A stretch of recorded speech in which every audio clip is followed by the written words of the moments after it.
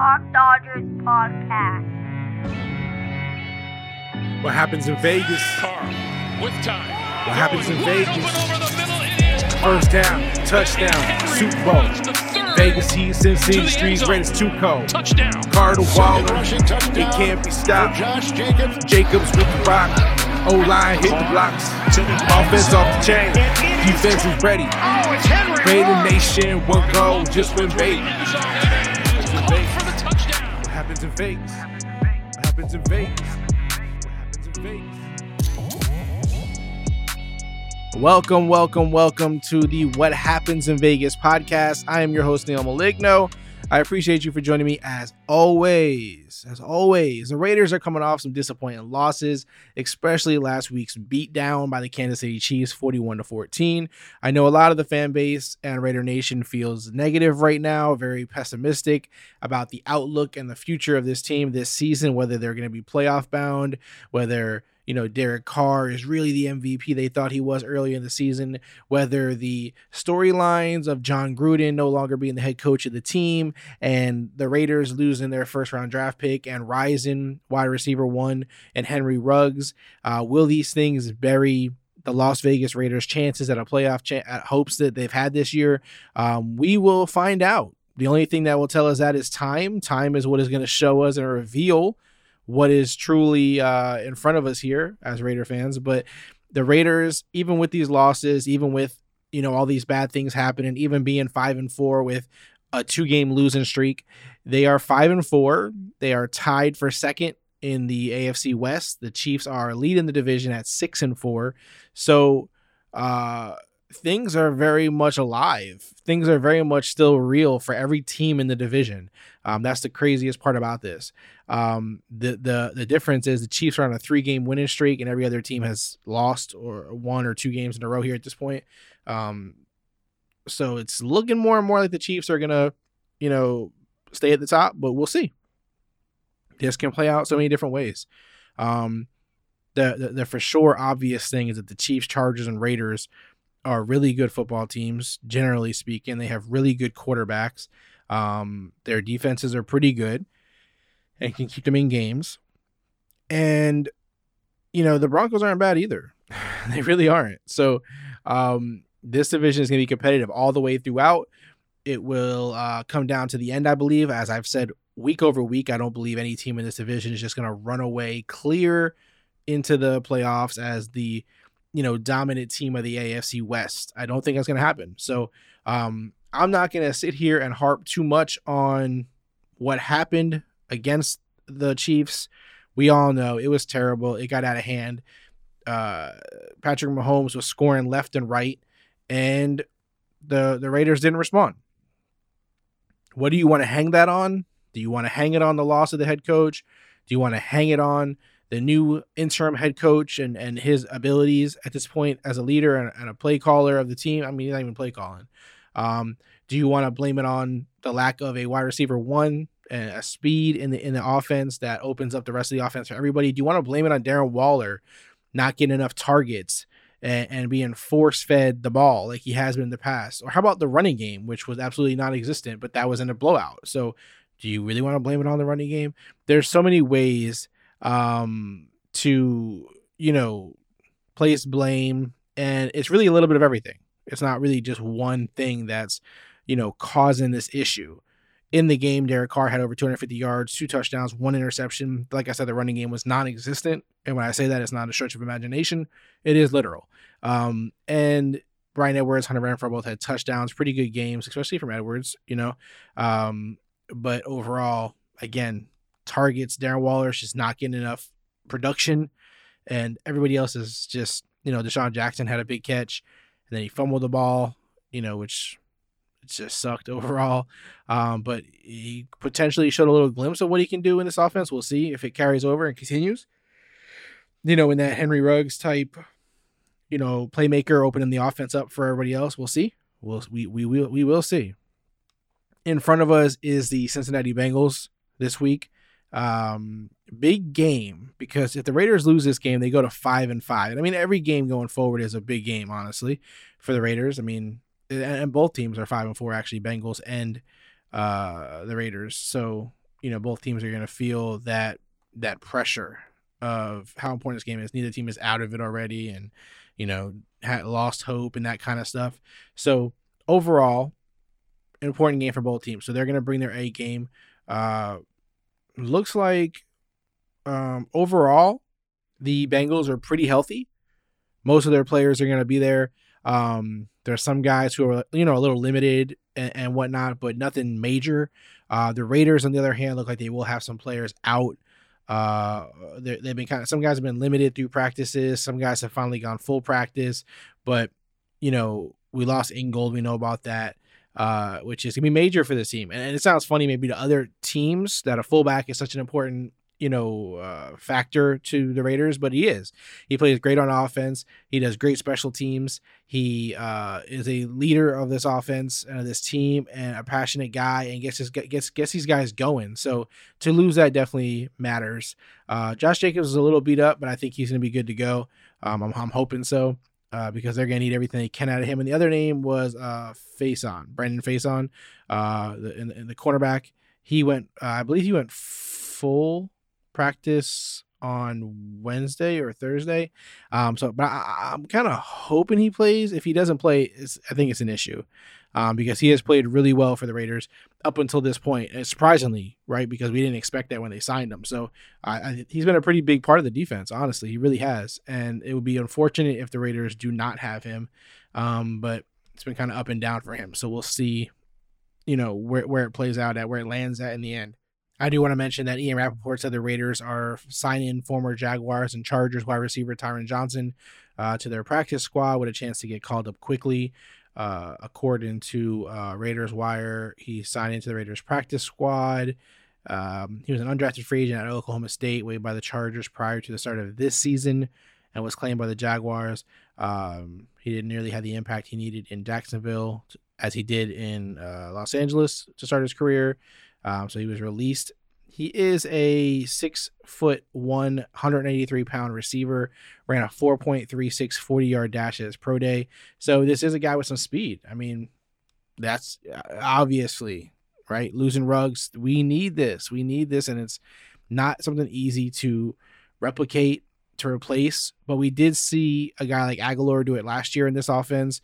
And coming into the season, he wasn't considered this, major addition. So it's not, really crazy to believe that a guy can be added like Tyron Johnson or Deshaun Jackson and make an impact, worthy of acknowledgement. I'm not going to ignore anything like this at this point. Something like this could be big news. We'll see how it plays out. Again, it's good to see that the Raiders are just making moves. They're staying active.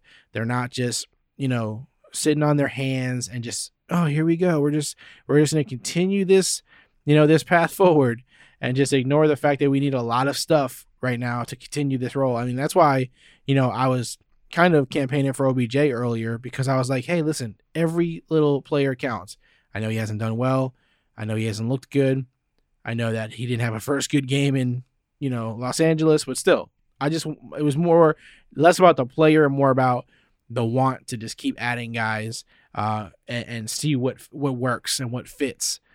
Because if this team plans on turning it around, it's going to need not just good coaching and good play calling, but good players. And, I'm never one to shy away from the team continually making moves in order to do that. So we'll see. We'll see how that plays out in terms of that. The Bengals are an interesting matchup for the Raiders. It's gonna be a game. I said last week that the Chiefs game was one that was gonna say a lot about how the Raiders respond, moving forward, and it didn't play well. It didn't go in my favor, right? So that was not a good sign. But again, I'm not staying negative. I'm gonna stay positive here. As Raiders.com points out, we have some interesting matchups here against Jamar Chase. It's going to be interesting to see if the Raiders can slow him down. He's a super talented rookie on the Bengals. Colton Miller versus Trey Hendrickson, they say, is another interesting matchup. One of the key matchups. Hendrickson was second in the league in sacks last season. And and he's proved that it wasn't a fluke. It says here he's racked up 8.5 through 9 games in Cincinnati. Our kicker versus their kicker, obviously Daniel Carlson. You can't be out here missing kicks, bro. You can't be.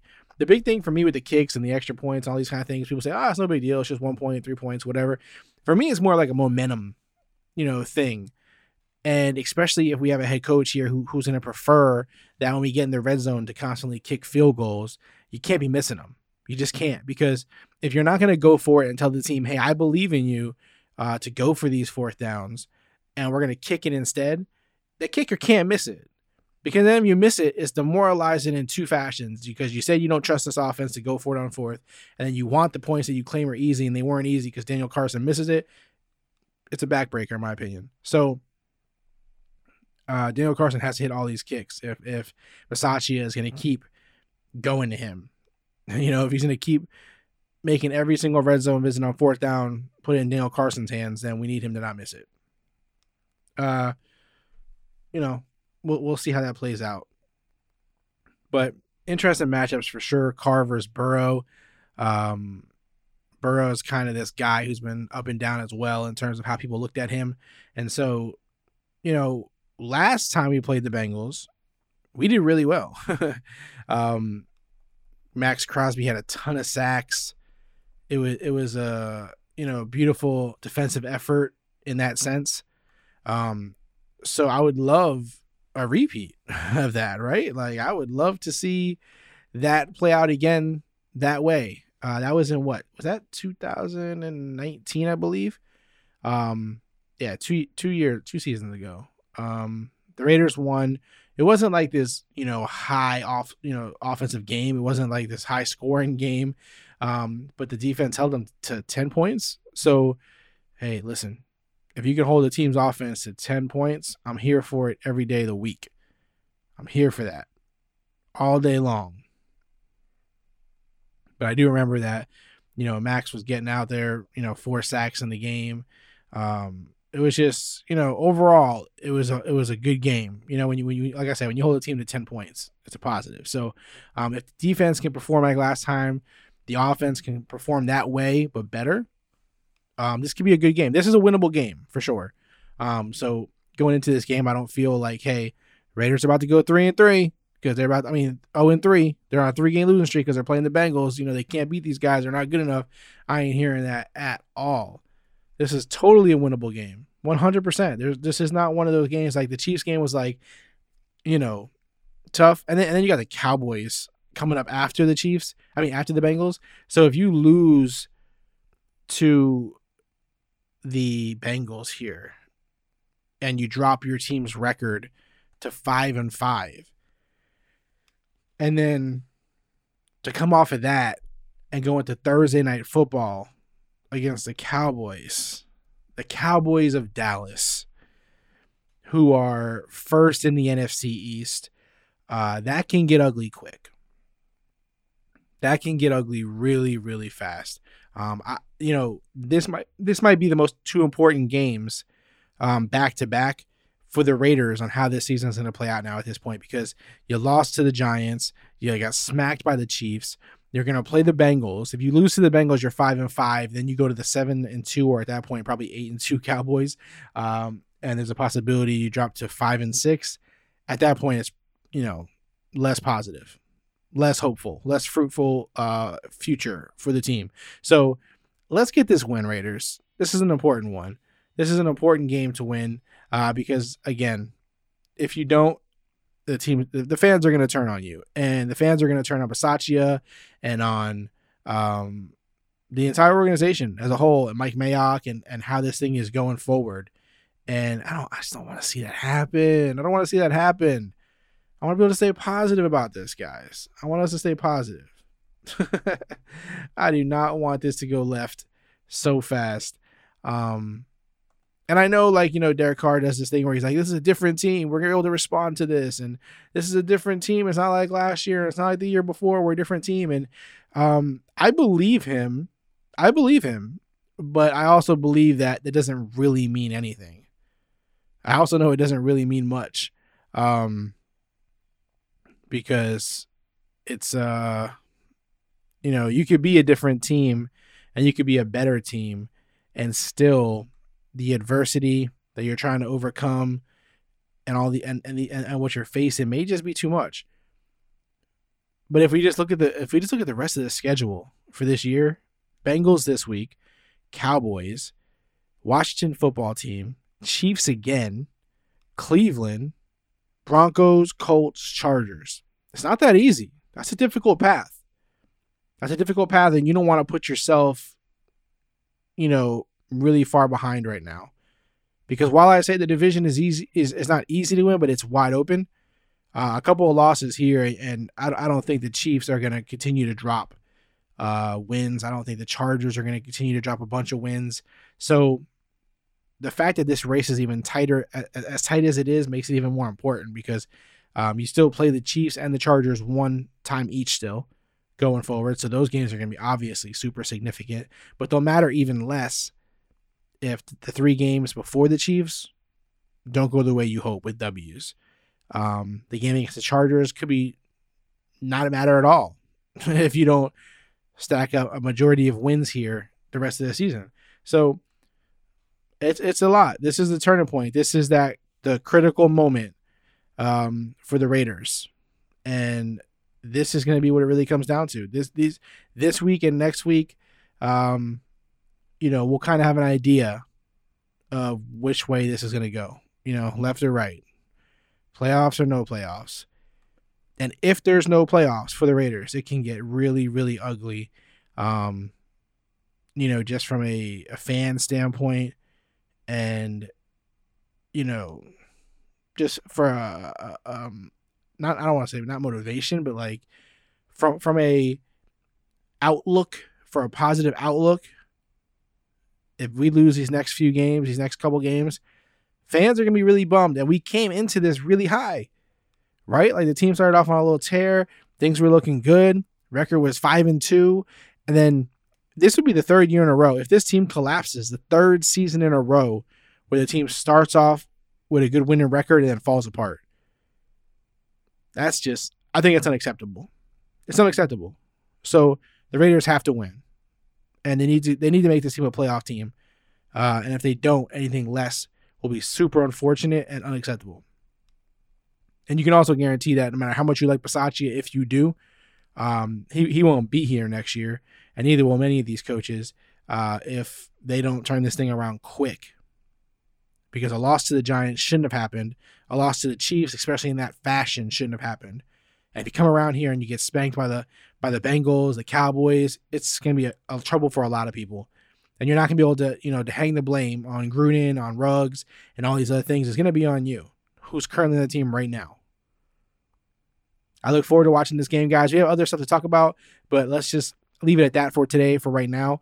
Again, I appreciate you guys for joining me. As always, you guys continue to support like crazy, showing love and responding well to all the content we're creating. I really appreciate it. You guys are what makes this thing move. So thank you for subscribing. Thank you for leaving reviews. If you haven't already, I appreciate it if you do. It takes 2 seconds. Other than that, what happens in Vegas is Raiders football. This is the Clock Dodgers Podcast.